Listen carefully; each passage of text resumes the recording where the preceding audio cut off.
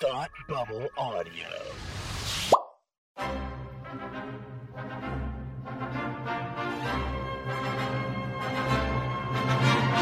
Look, up in the sky! You will never find the more wretched hive of scum and villainy. Welcome to Beer with Geeks with Tim and Frank. Who are you? I'm Batman. I am Iron Man. Your friendly neighborhood Spider-Man. Hi, Christopher. I'm Nero. My name is Inigo Montoya. You're a wizard, Harry. A couple of guys with a couple of beers and a whole lot of pop culture nostalgia. Make it so, number one. Ladies and gentlemen, the Beatles. Name the dog Indiana. Life finds a way. I am serious. And don't call me Shirley. Now sit back and crack open a cold one, because it's time for Beer with Geeks. It comes in paints? Shaken, not stirred. Great Scott! I was way off. I knew it started with an S, though. Hi, and welcome to Beer with Geeks, where two geeks geek out with beer. I'm Tim, and with me, as always, is the king under the sea, Frank. How are you today? Captain Frank, king of the sea. How are you today? Why do I feel like I wasn't prepared for this under the sea bit? Because if I was prepared, I would probably be like doing like a Sebastian bit and be like, "Oh yeah, the seaweed is always greener." Like We might have. So when we were kids, we used to go get seafood at a place called Captain Frank's. nice. Actually, yep, you weren't there. Ever. No, I wasn't. No. So I guess there's more than one person in the universe named Frank. What? No way. Spoilers, I guess, for something. I don't know. That's a Punisher. spoiler. It's not really. Yeah, the Punisher. Good, Frank Castle. Good. Do you hate that the Punisher shares your name? I don't care. Do you care? I really 'Cause you don't don't care really- one way or another. I don't. Okay. The amount of time I spend thinking about the Punisher is like 0.00001%. Whenever people talk about the Netflix show Punisher, I'm like, oh yeah, this is the one time a year I'm going to think about this character. That's good. I wonder because you know, if you're a superhero fan, right? Then you say like, oh, what's my superhero name equivalent? Who else has Right. my name? Right. And so I get Tim Drake, Right. You know, Right. a Robin, which is Red Robin, which is pretty outstanding, you know, and then you get the Punisher, which for some people is pretty outstanding, but for you, Frank, it's kind of. How do you feel about that? It's fine. It's fine. Fine. You know, they're the only Superman. So you get a Batman character, right, in Tim Drake, which is great because he's your favorite. Batman's your favorite. But Yep. For me, the only Superman character that comes to mind that has the name Frank is the mayor of Metropolis is Frank Berkowitz. So got that going for me. That's Played by the Sonny worst. Bono on Lois and Clark. That's pretty good. That's pretty good. It's fine. It's fine. Not great. It's fine. It's fine. It's fine. It's fine. So, what are you drinking? Well, I am drinking another one of those fancy beers that a friend picked up for us at a brewery. This time, he went to Treehouse Brewing. Treehouse Brewing is a pretty well-respected brewery. I think they're in Western Massachusetts. So not close to Boston, but a little further out there out west, heading towards New York State. And they're another, sort of small batch microbrewery that makes a very, very highly regarded bunch of beers. In this case, it is the Haze Double IPA.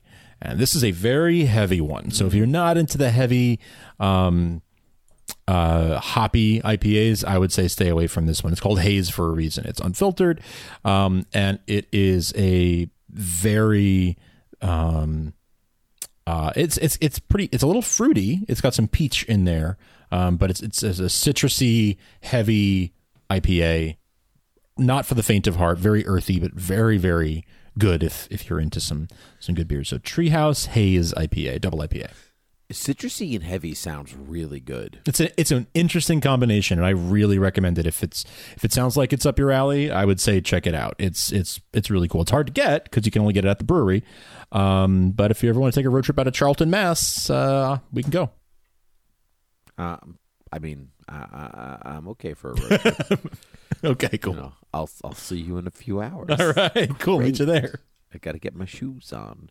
Anyway, I am not drinking a beer, Frank. I am drinking a sparkling seltzer, a black cherry from Schweppes, because I got to say hydrated, Frank, because this is the Aquaman episode. I see what you did there. I had to be drinking some kind of water, but I didn't want to drink just any kind of regular water, boring blah water. So I went for the sparkling kind because Aquaman sparkles up my life. You know what I mean? Yes, yeah. I think I do. That's good. All right, great. So what was your overall impression of this film? I want to hear from, I'm very curious to hear from you what your sort of general broad strokes thoughts are.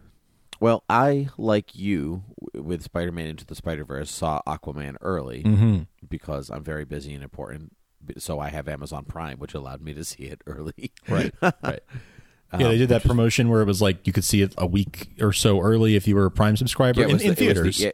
In theaters, yep. You could see it a week. If you're an Amazon Prime, you just, prove that you're Amazon Prime, and then you could see it a week early in the theaters. So it was great. So I did it, and it was great.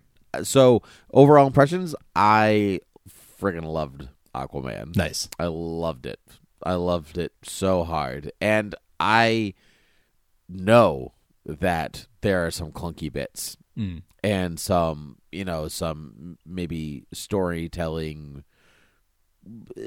flummoxes or whatever you want to say, but overall it's the exact kind of tone that I want in a comic book film, especially depending on I think it's character dependent, certainly. Okay. But it was a tone that played off of the charisma of its leading actor. Okay. As opposed to, because Jason Momoa could very easily and has been can be dark and sinister. He's not like he's like he has to be the charming, like, sassy, sassy star or whatever. He could be quite eerie and scary if he wants to be, but that's not the hero that I want to follow, right?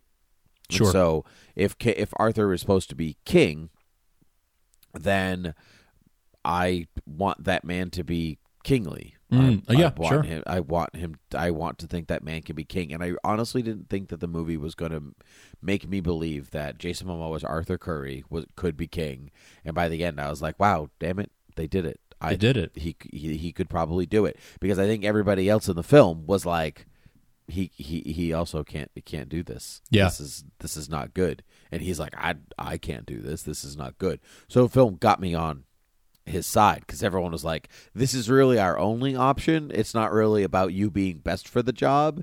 It's about you being better for the job than an egomaniac or than a megalomaniac. True.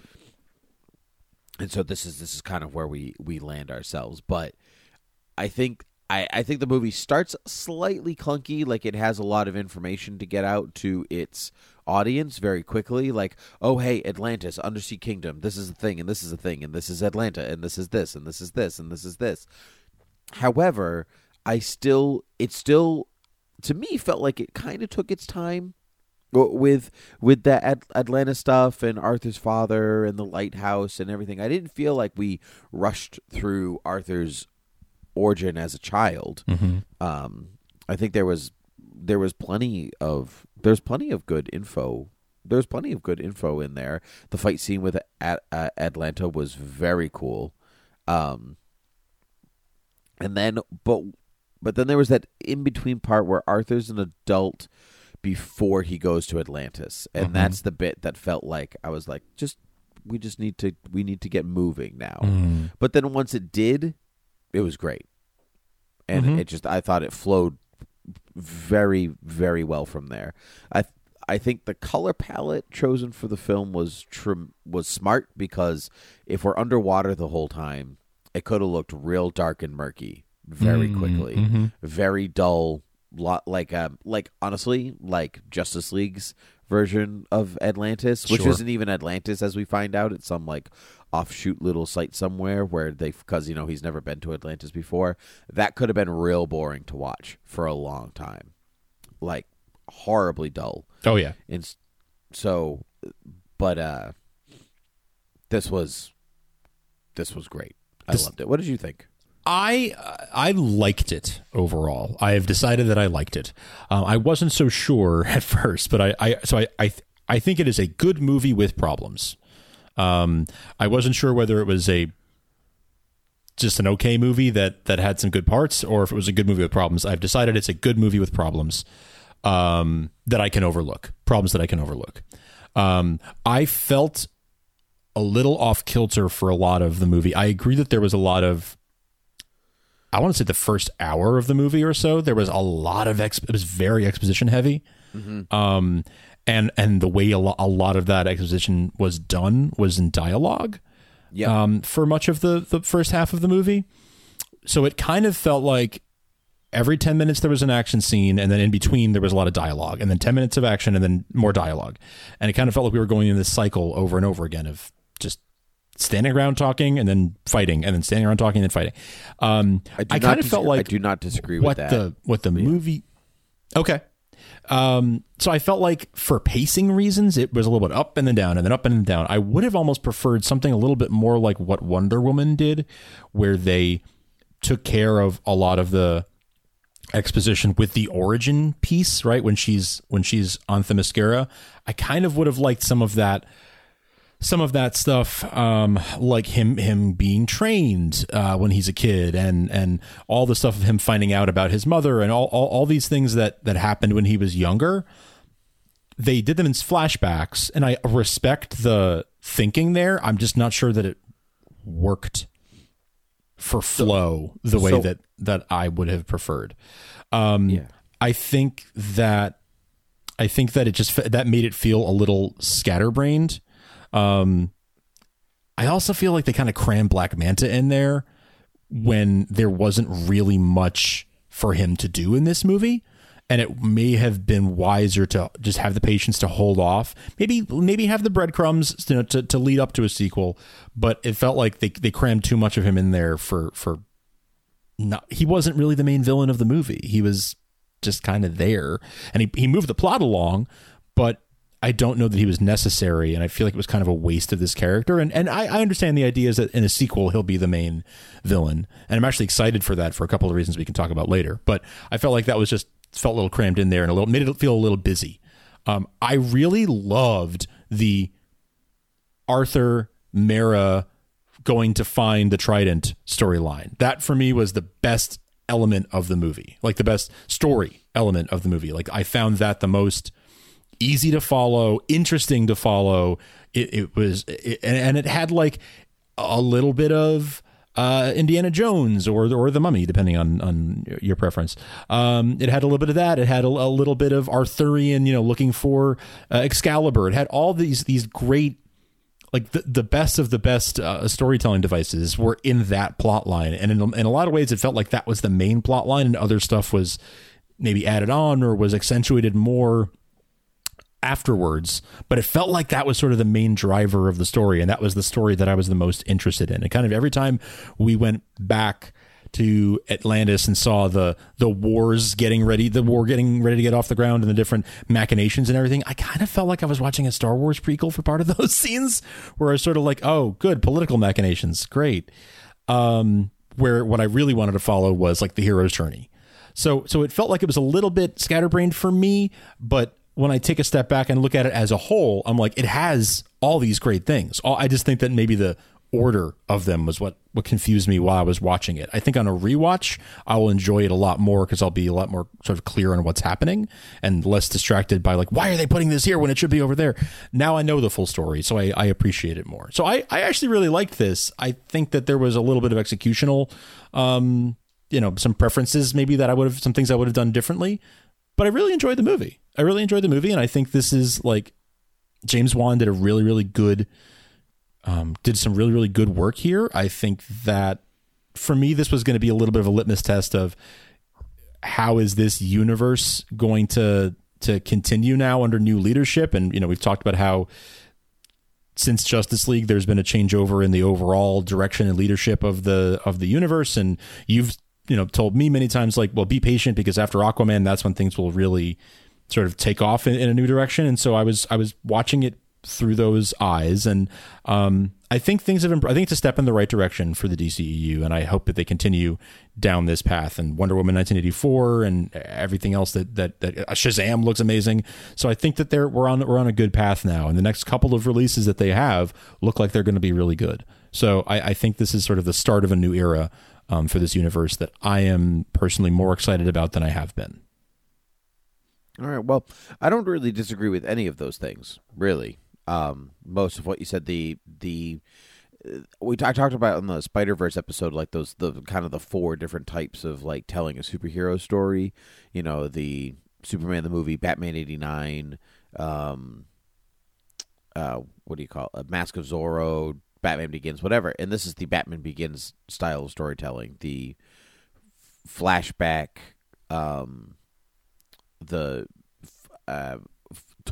origins told in flashback as the main story progresses style.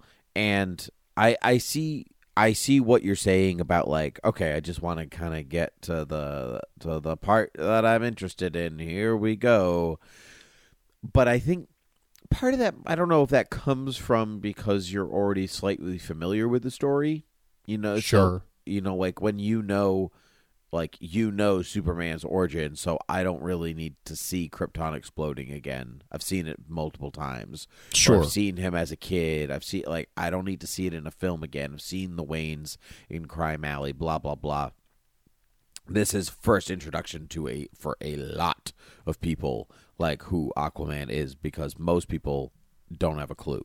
They know he's a joke, and even then, that joke doesn't really exist anymore. Yeah, it's true. Not really. That's an older joke. It's beyond people now. So, I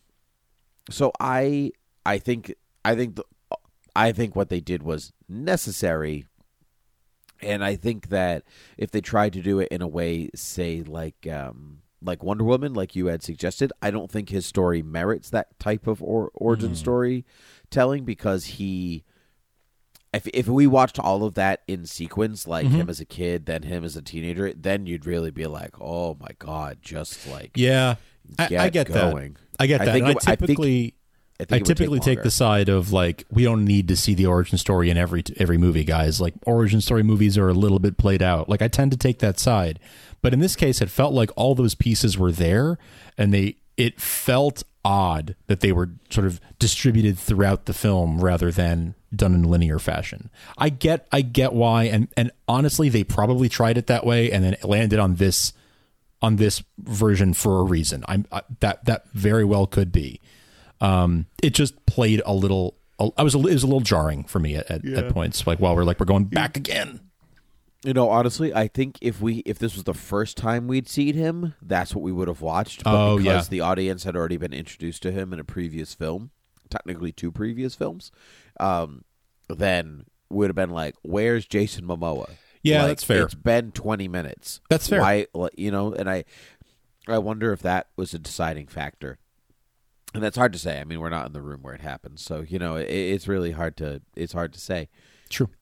I definitely agree that the finding the trident sequences of the film are the most. They were the best. The Mera Arthur dynamic was pretty great. Pretty awesome. I did not expect to enjoy that as much as I did. I really thoroughly enjoyed that. I enjoyed it as much as I hoped I would, which was great. Movie met my expectations and even exceeded them a little bit, so I was excited. They had a wonderful chemistry, and I really dug her as the mentor figure. And she's like, I like that she's the no nonsense, like, we've got to get this done kind of person, and he needed that kind of root in his life. It gives them, because the Aquaman Mera relationship is one of the greats of comic books, right? Oh yeah, Lois Lane and Superman, and Batman and his loneliness, and Aquaman and Mera. Batman and his loneliness. Yeah. Oh my God. Those are. It was it was a quiet little ceremony. Just him and his loneliness. Just him and his loneliness. He was the only one there, really. So, those are some of the best comic book relationships, and Mera and Aquaman are kind of almost like Iris and Barry Allen. Iris and Barry. They're like, they never go anywhere. You know what I mean? They're always together. It's never like, oh, we broke them up or whatever. Although actually, Iris and Barry, they did break them up. And I remember in the New 52 when Mara and Aquaman were still a couple, but they like unwrit their marriage. Remember that DC and people flipped out. They were like, why would you make them not married? That like they're great. Like, what's the point of that? So, I was happy to see that kind of done justice on screen.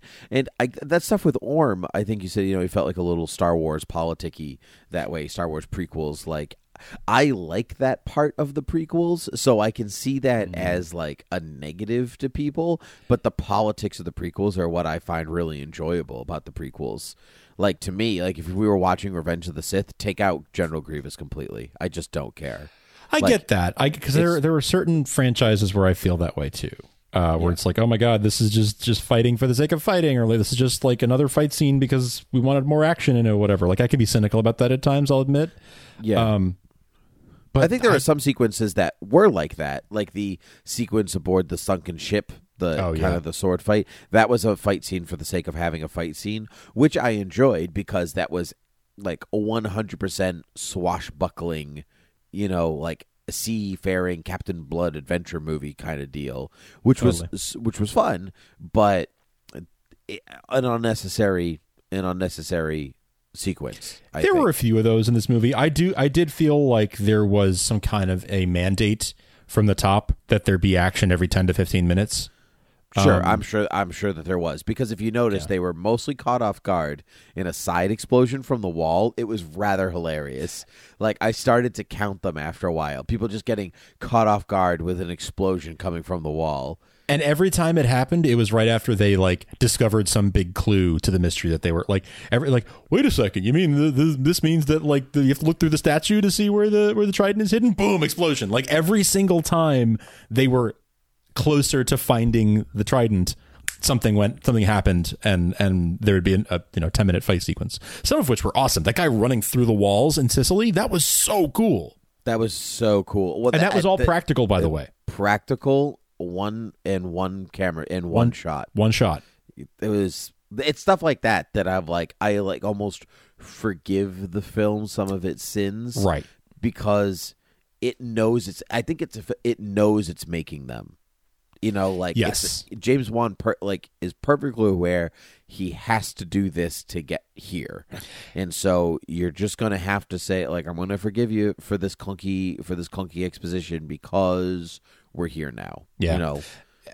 So I feel that way as well. I kind of wish we could see the James Wan cut of this movie, like a director's cut. That's like if he was making this movie with no WB intervention of any kind, what would it look like? How different would it be? Maybe that answer is like only 5% different, and that's cool. Maybe it's more, and I'd be in either way. I'm interested to see what that would look like. I would probably say that it's probably not very. I don't think it's very different from what we got. I think they trusted him to make the film, but these were the guidelines you had to abide by. And sure, he might have just been like, okay, fine with them. It might not have been like, oh my God, I have to add a sequence. Oh, it doesn't sound like this was a contentious production the same way that like Justice League was, for example. It sounds like this was a pretty harmonious. People were pretty happy. They asked him to oversee the DCEU. Did you know that? I didn't know that. They asked him to oversee it, and he said, "No, thank you. I'm not interested. I wanted to make this film. I'm not interested in running the rest of it." Give it to Patty Jenkins. Yeah, I don't think she's interested either. I know, but I wish she was, because I think she'd do a great job. She probably would, but I don't think she's interested either. Yeah. But that's okay. Yeah. We haven't really talked about Orm. What did you think about Orm? Ocean Master. Yeah. Yeah, I liked him. I liked him quite a bit. But I like Patrick Wilson. I think so. I think I had it was on Patrick Wilson's side just because he's in the film in the first place. I think they want him to be Loki or something like that. Yeah, and James Wan's worked with him before, right? So I felt like there was a like, oh, I want to put my boy out front and center, and I didn't feel like he really. I mean, like, I don't know. I'm also like not a good judge of fantasy stuff, right? And this is Aquaman is much more firmly fantasy, so like that's like asking me, what did you think of this thing that's not for you? Like I thought it was fine because like I think that genre is fine. Yes, because this it's unabashedly fantasy. Yeah, they can breathe underwater because they can. Just because they can, right? Because they can. I don't have to explain it to you, and the audience doesn't really seem to even care. No, it doesn't matter. Said we can breathe and talk underwater because we can. Okay, great. Yeah. They didn't go to any great pains to explain it or anything. It's a comic book. It's Aquaman. Just accept it, right? Like, you'll accept a man can fly, accept this man can swim and talk underwater, and that's basically right. That's basically it. And it worked. It's not my genre, so I don't have a ton to say about it. Whereas like Loki delighted me because it went out of its way, I feel, to be like, even if you don't like the fantasy aspect or the mythology aspect of it, here's just like a funny character, interesting character, like compelling characters that I felt like bridged the gap into like, even if you don't care about the genre, here are good characters. These were good, but didn't break out of the genre enough. I think they were genre characters. They were genre characters. Yeah. I absolutely agree with you. That's very astute of you.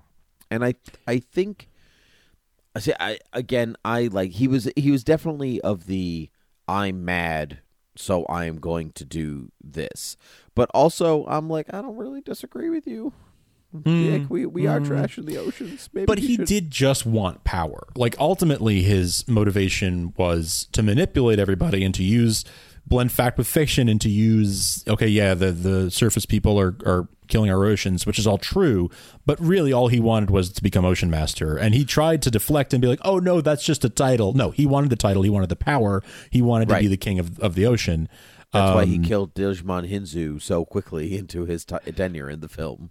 Because he was like, fine, you're not going to give me what I want, then get out of the way and we'll let this kid do it instead. Like, he was just thirsty for power, which is maybe not the most interesting character motivation, but no, it's really not. But I think you could turn that character into something interesting from there. A character that has fallen from grace is an interesting character. Yes. And so I'd be curious. The film goes out of its way not to kill its villains. Yes. It's very specific in that, right? It doesn't kill Black Manta, to your point. I understand people's criticism, like, oh, he didn't really, like, he moved the plot along or whatever, but he wasn't really the main villain. That's fine.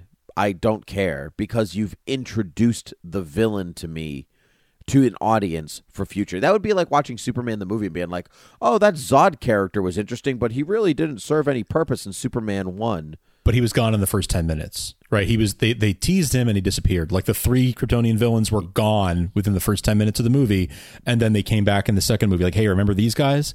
Whereas here we had Black Manta throughout the movie. There was even a little bit of an arc for the character, but that arc didn't really matter to this movie. And so I would rather have less of him. I would rather have that scene at the beginning of the film where Arthur kills his father, and then we don't see Black Manta again for the rest of the movie until maybe the post-credits thing.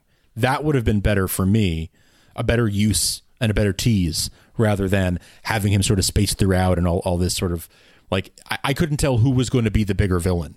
Was it going to be Orm or was it going to be Black Manta? I don't see. It's funny because I don't think I ever thought that Black Manta was going to be the big villain. I think I went in knowing without no one ever telling me, but I think I just went in knowing that he wasn't the main villain, that he was just kind of in it right now. So I wasn't like, oh no, he's not doing anything. I was like, that's what he did what he was supposed to do. Maybe because I don't really care about Black Manta.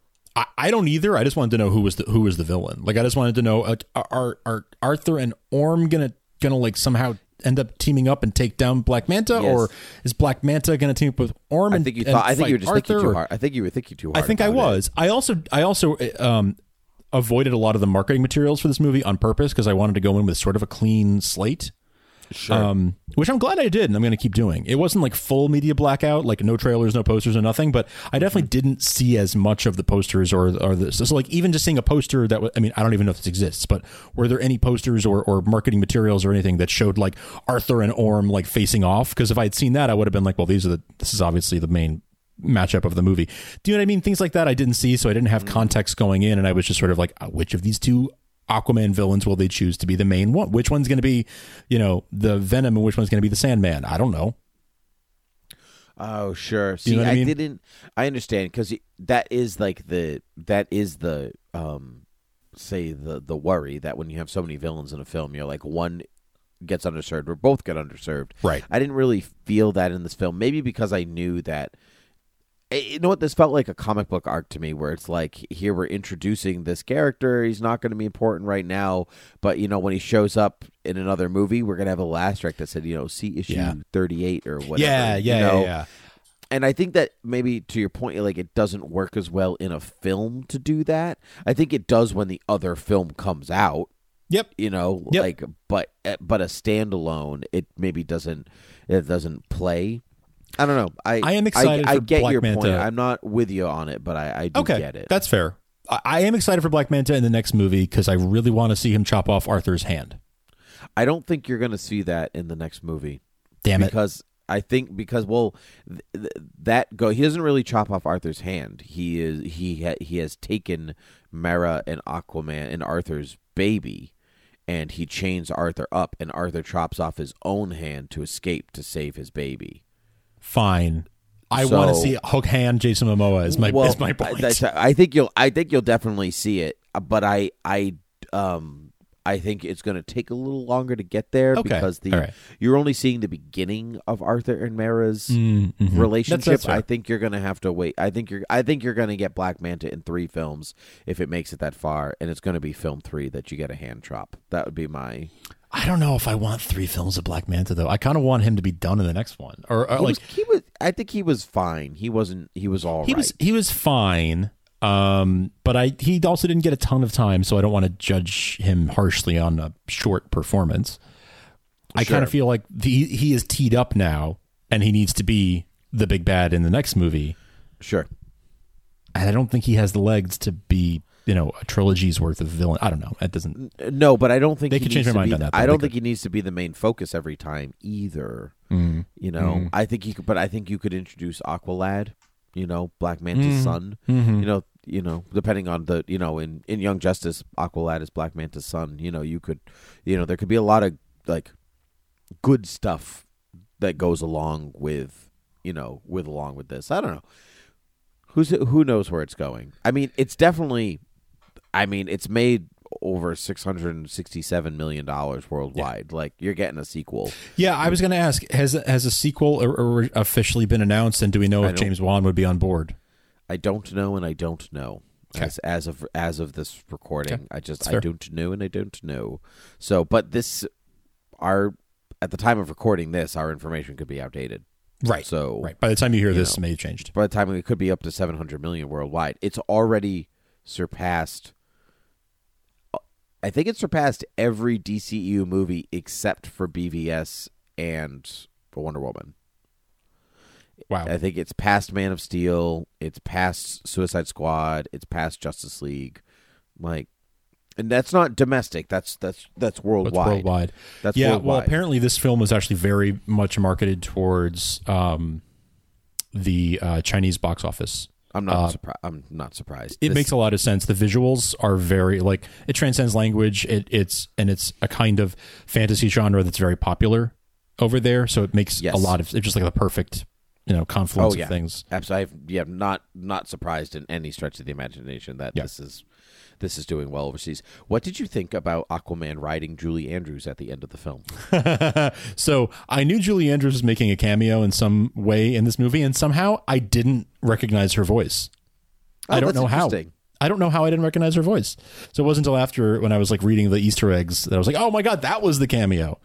But I don't know. I'm fine with it. It was cool. It was really cool. It's odd to me that she's in this and not in Mary Poppins, but that was cool. You deliberately didn't want to be in Mary Poppins. I know. I'm surprised, but she didn't want to. She thought she would steal the limelight away from the movie. That's nice. Which was I think was very humble of her. Yeah. In some way, to be like, no, it's going to distract from the point of the movie. So let Emily have her moment. Yeah, it was very cool. So anyway, so I'm sure I'll have more to say on Aquaman at another event. But I again, like Spider-Man, I saw it weeks ago, and so my memory of it is a little hazy. But sure, I am on vacation this week, so I am going to go for a second viewing. Very good. Very good. Treat myself. Treat yourself. Exactly, Frank. Where can the people find us? They can find us on iTunes if they want to leave us ratings and reviews. Those matter a whole lot to us. Thank you so much for all of you who do that. You can also find us at patreon.com/thoughtbubbleaudio. 4 episodes a month. that's like a quarter a week. If you can spare $1 a month, a quarter a week, we'd really appreciate it. A lot of people in 2018 started backing our Patreon more, and we've really grown a lot. We're producing more Patreon exclusive content for you. Things like early reviews of Supergirl episodes that are just for Patreon that no one else gets to hear. Things like cut for time segments where you hear conversations that Tim and I have off mic. And you get early episodes of Beer with Geeks before everyone else gets them. So there's a lot of things that we're doing, and we've got more things coming for our Patreon listeners and subscribers. Thank you so much to all of you for supporting us. $1 a month is really all it takes. Patreon.com/ThoughtBubbleAudio. BeerWithGeeks.com, Beer with Geeks on Twitter, Gmail, and Facebook, and ThoughtBubbleAudio.com for all of our other Thought Bubble Audio Network shows. Good stuff, Frank. Good stuff. Well, until next time. Cheers.